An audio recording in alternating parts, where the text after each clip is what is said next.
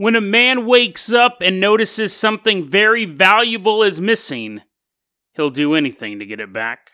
And then we take a look at a bizarre story of an alien encounter. Now, so many stories involving aliens take place in the middle of nowhere, in the middle of the night, with someone who may not be the most observant person to begin with. This story takes place at 9:40 in the morning in a man's bedroom, and the victim is a scientist. Today on Dead Rabbit Radio.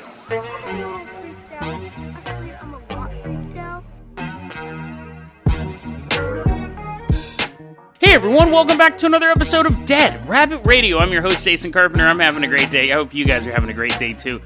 Still getting used to this losing an hour. I don't know if I never really, when I was younger and we leapt forward, do they do that in every country? I don't think they do. I think some countries, they don't care about it, but you lose an hour of sleep or you spring forward. That's what I'm looking for. When I was a young man, it didn't really faze me, but for some reason, now that I'm old, I'm like, 1 hour I lost a day ago, so lethargic. So yeah, that's my boomer rant for this episode. Let's go ahead and get started. Now, actually, before we get started, I have to thank yet another awesome Patreon supporter. We have Mike G. Really appreciate the support. If you can't support the Patreon, I totally understand. In some countries, you can't do it. Financial situation may not allow it. If you can't support the Patreon, though, you can support the show by getting the word out about the show, leaving a review wherever you listen to podcasts. I got flyers you can print up at deadrabbit.com, put around your town, coffee shops, stuff like that. Just help getting the word out. Really helps the show a lot. Okay, so for our first story, Mike G, fire up that Carpenter copter. We are headed out to Maiduguri, Nigeria. We are flying out to Africa. The year is 2004. The date is September 27th. And our helicopter appears over this city. But we're in stealth mode because we do not want to be anywhere near this story. On September 27th, there's this dude named Jibril Na'ala. He's a council official and he actually is not a local. So he's in this other city and they're like, hey, Jibril, what's up? And he's like, I don't know, I'm just doing council stuff. And they're like, well, we need you to do more council stuff. Would you be willing... Actually, no, it's a job. They're not going to ask him. You are going to Maiduguri for a 2-day conference. And he's like, I've heard good things about the Big M, the village that never sleeps. They're like, yeah, it's a pretty dope place. You need to go down there and like hang out and like learn some stuff and then come back and teach us because that's how seminars work. Now, we don't know if Jibril had a weird feeling about this. Maybe as he was going home that day, he's like, this trip may not be as fortuitous as I imagined when I signed up to be a council official. I imagined a life of luxury, but instead, I have the sneaking suspicion I'm going to be accused of something. But he shrugs it off and just drives home. Goes to bed. Next day, I don't know the chain of events. The point is that was all. The point is that this dude named Jibril, I'm like giving him a whole backstory. He's like, he had 2 brothers. Oh, I don't know. I don't know any of that. If any of that's true, his mental is what he was thinking. I'm not Professor X, but what I do know is this. On September 27, 2004, he does end up in Maiduguri. And he's hanging out with 3 of his work buddies, and they're like, oh, it's a pretty dope place, man. I really love learning stuff about council work. But, the other thing I love is eating. The other thing I love is sustaining my biological force so I can live another day and learn more about council operations. So they're looking around for a place to eat. And there's a group of dudes just kind of hanging on the street corner. Now, I think this is pretty much everyone's worst fear. This is the reason why people don't like interacting with strangers. I interact with strangers all the time. But I also always have in the back of my head, this guy's going to stab me. This guy's going to stab me in the back of the head. Like, I interact with strangers all the time, but I never let my guard down. So this should be proof of why you either shouldn't act with strangers at all, or be very leery of them, at the very least, or be prepared. Jibril and his buddies, his work buddies, walk up to these guys and go, hey, do you know where a good restaurant is? And as they're talking, looking for a restaurant, one of the strangers, one of the people that Jibril is talking to, all of a sudden goes, huh? What? Huh? What? Hey, dude, nudges his buddy. Hey, dude, I think he stole it. I think this guy, see this guy right here? I think he stole it. Buddy's like, what are you talking about? This guy right here? These people from out of town? Yeah, look. My penis is gone. His friend's like, what? I don't want to look. I don't want to look because I think it might be there, and I don't want to look. No. Look at these guys who just walked up, and then I felt something weird. I looked down. My penis is gone. And at this point, the out-of-towners, Jabril and his buddies, notice that a guy is frantically grabbing at his crotch and then pointing at them, which is a bad sign to begin with, right? But then begins saying, you stole my penis. You stole my penis. Commotion, obviously.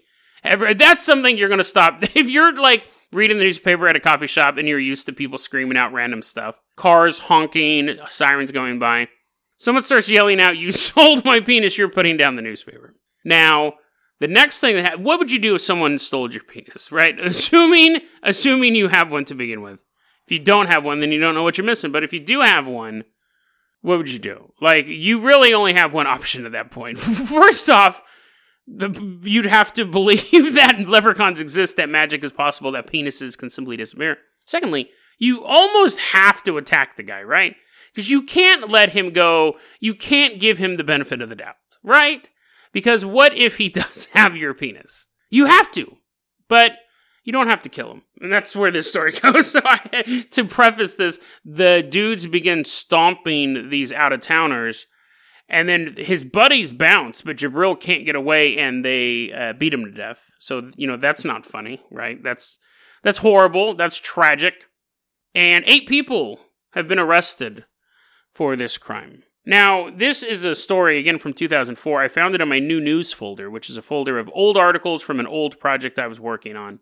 No follow-up, which I'm not shocked. I don't think that this would be on court TV. I don't think Nancy Grace would be having these guys on every day. It wouldn't be a highly documented case. Apparently, penis theft is an issue over there. Not in the fact that it actually happens, but that people think it happens. But the story opens a whole box of worms. One, it's not funny that it would have been funny if everyone got beat up and everyone ran away. But the fact that Jabril died, that makes it less funny. I don't think I need to explain humor to you, but just so we're clear, I wish it had a happier ending. Secondly, here's my question. When does he notice his penis is gone? Like, he says that he noticed it when they were standing in the group, but I gotta be honest. If I was just standing there and my penis disappeared, I don't think I would notice it right away. I don't think it's cool to, like, have, but it's not like, think about it. When you lose your keys, you don't immediately realize your keys are missing, right? And I use my keys more than I use my penis. So the point is that, and my keys make noise. So I wouldn't even notice if my keys were missing. I have a theory. His penis really was missing, but he woke up that morning, his penis was missing. And then he realized that he was, like, banging some witch doctor's daughter or something like that. And then the whole day he's like, uh-oh, I can't let my wife know that I'm banging that witch doctor's daughter. Well, you know what? That's very sexist of me. Maybe the witch doctor is a female. Maybe it's a witch nurse. So anyways, he's like, oh, I'm banging this witch nurse. And I can't, like, let my wife know. So I'm just going to have to walk around with no penis for a while, hoping someone from out of town will show up. And the whole time, like, he's at a bar. He sees someone coming. He's like, oh, wait, no, I know that guy. And then he sees someone. Oh, that guy. No, hey, what's up, Charlie? Yeah, no, it's cool. I wasn't pointing at my crotch and then you. And then finally some guys walked up and said, hey, do you know where a restaurant is? And then he's like, oh, the perfect patsy. Perfect patsy for my missing penis. The biggest question, though, really is, where is his penis now? Like, okay, that's kind of, I don't want to know where it's at, like, right now as of the recording of this podcast, but the question is like, does he have it back? Like, did he get arrested and they take him downtown and the cops, like, do a strip search and they're like, sir, it's right there. Or did they do a strip search and go, oh my God, it's gone. Like, where's it at now? Because it would really suck if someone stole your penis or any sexual organ, really. Maybe you're like, oh, my ovaries. That, again, would be really, really hard to detect. I'm assuming. I don't think you feel them inside of you, but you wouldn't notice that right away. It wouldn't be until you needed them that you're like, that's weird. I've gone 8 years without a period. Should check out and see what's going on. If you see some dude walking around with bolos around his neck, there's my ovaries. No, I bought these at Bed Bath & Beyond. Do you sell bolos there? Flesh-colored bolos? Yeah, totally. It's in the back. So the point is, where was I going with this? If you're being, yeah. So if your genitals are missing, you would beat people up. Like that, but then if you think you would just like double check or triple check before you started punching people, and then even then, like, would they show back up? I don't know, but apparently penis theft is a big thing over there. Dudes wake up with no genitals, which would be terrifying, which would be absolutely terrifying. So I have no real other way to end that story. I could do a typical Dead Rabbit Radio ending where I'm like, so the next time you're walking down the street, and you're in a town that you've never been to before, be careful of that group of people standing on the street corner. Because they may not only know the perfect way to a nearby restaurant, but you may also have their dick in your pants. DeadRabbitRadio@gmail.com. I could do that, but that's actually was probably more distracting than just ending it. Let's go ahead and move on to our next story. So, for our next story, Mike G, fire up that Carpenter Copter. We are headed out to a town. I don't have the specific name of the town. And here's the thing. Normally, if I don't have a lot of specific details, like who, what, when, where, why, how, if I don't have at least a majority of those, I'm a little suspicious. But there's a reason why we don't have this town, because this is where this dude currently lives. He doesn't want a bunch of people chilling at his house. Now, we're flying out to this town, Scienceville, USA, we'll call it. And as we're flying out, I noticed my flight suit that I'm magically wearing now to make this joke work is a little tighter. I'm like, what? I look down and something's missing, huh? And then Mike G has a bag. Mike G has a bag. He's like, another one from my collection. It was I, all along. Who would have thought the Patreon supporter also stole men's genitals? Flies out. I get mine back, by the way. I don't know about you. I have the ability. I'm like, hey, give it back. He's like, here you go. But if you're listening to this, yours is probably in a bag as well. We are landing in Scienceville, USA. And then we're going to meet a man named Deep Prasad.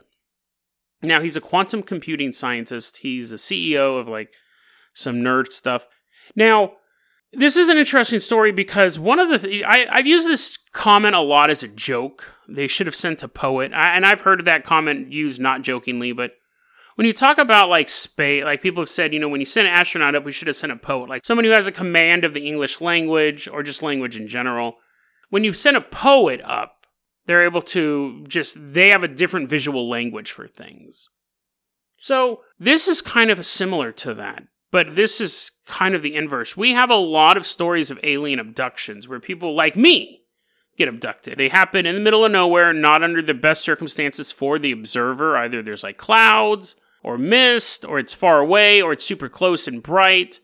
A lot of people who get abducted by UFOs, they seem to lack the best way to describe these events. And I think when you're talking about something that's so out of this world, if you have observational skills that are above a normal human's, it definitely helps. And I've always felt that way. When you have farm girls getting kidnapped, or, people driving home late at night getting abducted and stuff like that, their main thing is, I'm a carpet salesman. I sell carpet by the pound. And then I'm meeting these aliens. I don't have the language to really discuss this. This guy does. And this came on a Twitter thread. So Deep Prasad really had nothing to gain from this story. I mean, attention, obviously. People like attention. But he's a successful businessman. He's a successful scientist. And one day he posts on Twitter. The Twitter link is in the show notes. And I think it's interesting to read for yourself. We're going to go over it here, obviously, but just to see the level of observation he has. So it's 9:40 in the morning, and Deep is wide awake. He's been awake for over an hour. So this wasn't, I was just falling asleep, or it was in the middle of the night. He's been awake. He's working on his laptop, laying in bed. And he has all these detailed sketches of where he was laying, and it's really, really interesting Twitter thread. But he's laying in bed, wide awake, though. He's working on his computer. And then, just instantly, they didn't beam in, they're just instantly there. There's 3 gray aliens standing around his bed. And his brain is flooded with thousands of sentences, as he puts it. And he sees Japanese, and he said it was he could see Japanese lettering and Egyptian hieroglyphics, and it's just kind of projected into the room, floating around. and he can't move. He's completely petrified, obviously. He's completely petrified, but at the same time, he's super curious about what's going on. Nothing that he sees makes sense as far as the language goes, but he sees three very familiar letters in English pop up a couple times. DNA. And everything else is a mixture of what seems to be Japanese, cuneiform? Japanese lettering, and then you have Egyptian hieroglyphics, or something similar to that. And this is interesting because we've talked about this before, and I made the comment that aliens don't have this. And he said that he heard, quote, weird rock.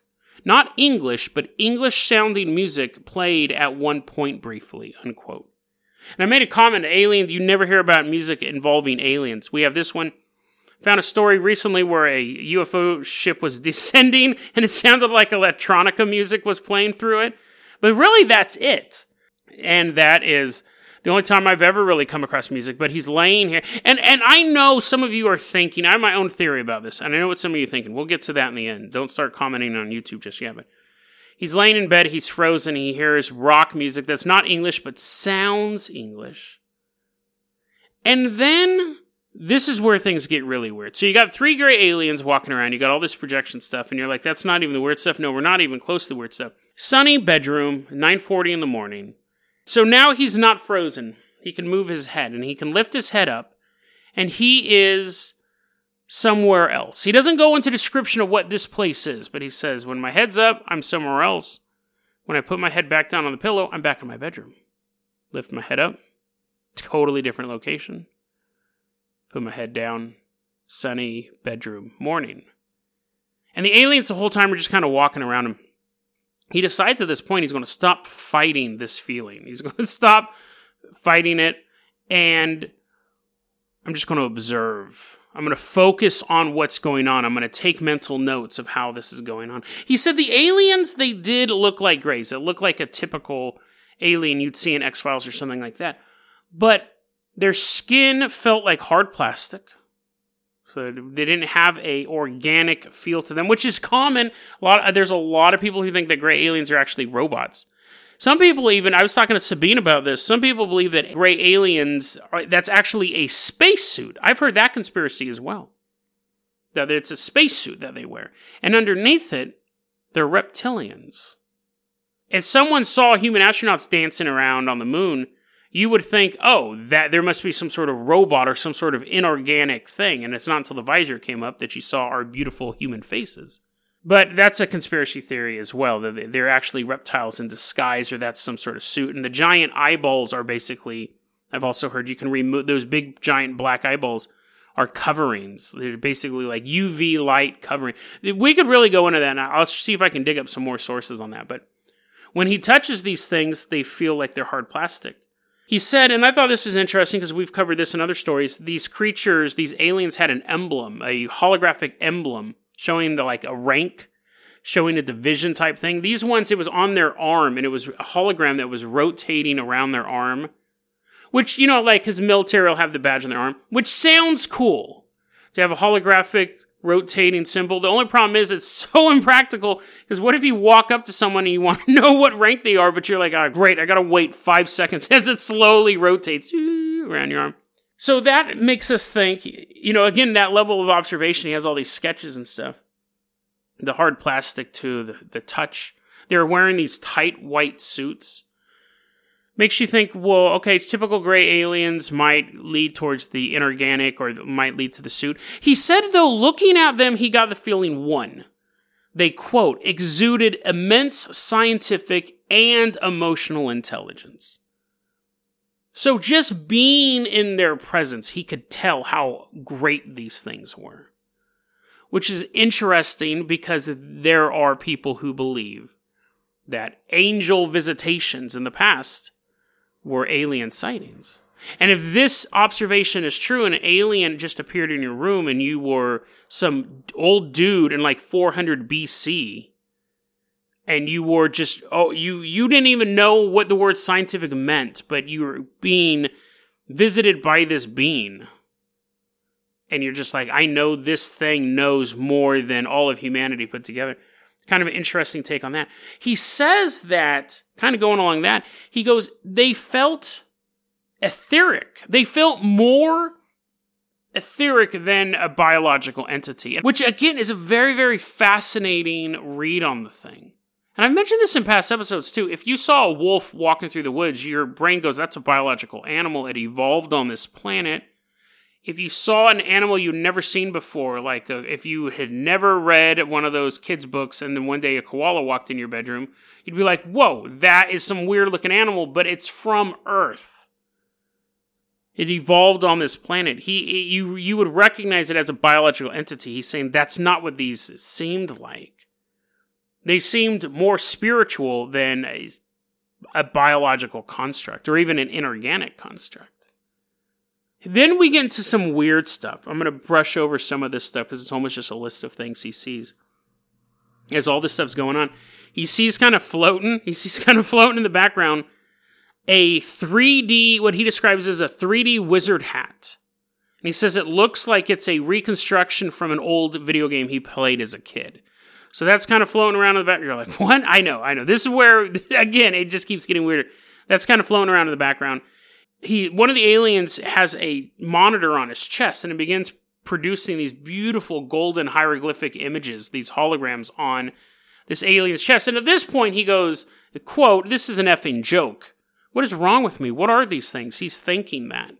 And then alien jumps on top of him, begins to walk, just starts walking on him, and gets to his head, and then, bam. He says, a bright light hit my head, and here we're going to have this quote because we got a lot of these great quotes. Quote, "I will try my best to describe it. It felt like the universe was sentient and aware of my existence. The feeling was of warmth and nostalgia. It was like and to be fair, he put a little question mark next to a nostalgia. He's like, that's the best word he could use to figure it out. The feeling was of warmth and nostalgia. It was like a reminder that space is teeming with life, and that we're all related to each other by virtue of existing. I used the word oneness, which meant nothing to me before." He's knocked out. And the next thing, he comes back to reality. Aliens are gone. Not 1 second has passed in the real world. He said for a long time, for a couple weeks after that, he was flooded with just feelings of euphoria. He felt greater than he'd ever, true bliss. And it slowly wore off. But he had some permanent changes to his personality. He used to be atheist, and now he's not necessarily religious, but he considers himself spiritual. He began dreaming of UFOs, which he goes, I never dreamt about UAPs, is what he called them, an unidentified aerial phenomenon.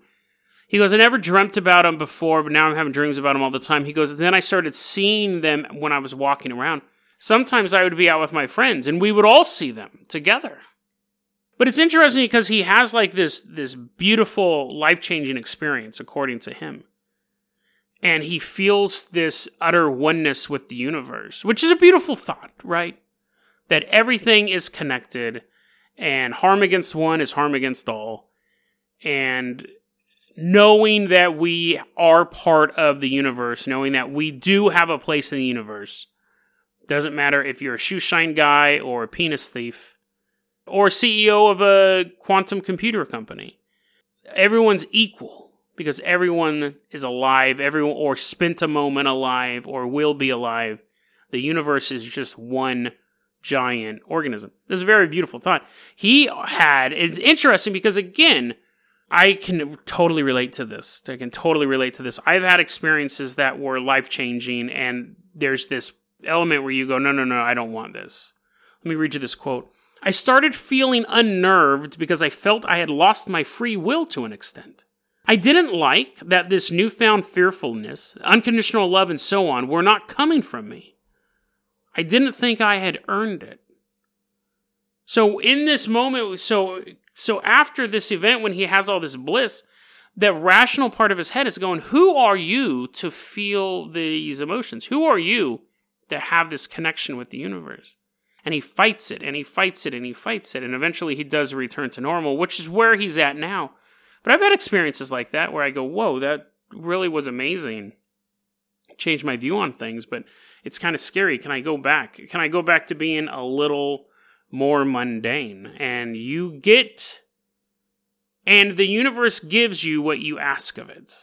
The universe gives you what you ask of it. So he's definitely, I think it was a great experience for him. I'm very, very brave to share the story for us. He uses the fact that he doesn't list his home address, we don't know what city it took place in, I'm fine with that. He goes on the record, he tells the story. That's really all we can ask. I think it's a great story with a high level of observation. It's just an amazing story, and it's from the point of view of someone who is surely observant. However, let's be a little skeptical, because that's kind of what this show does. I do have to say, I believe that this story happened. However, on a skeptical bent, it also seems similar to a possible stroke. Right? The not being able to move and the random images popping in the head, and then there was just some things like the perception changing depending on where the body. You could say it was a stroke. I believe that it's more likely that it's real, because it hits on enough tropes. It hits on enough stuff that we supposedly know about alien encounters.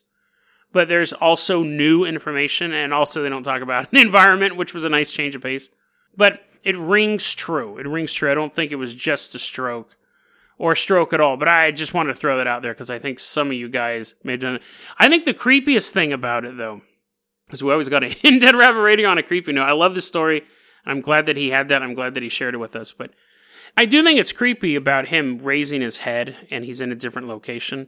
I think that's kind of spooky because it makes you think that the veil between the two worlds, or the multiple worlds, is that thin. Maybe the aliens being here on Earth weakened it?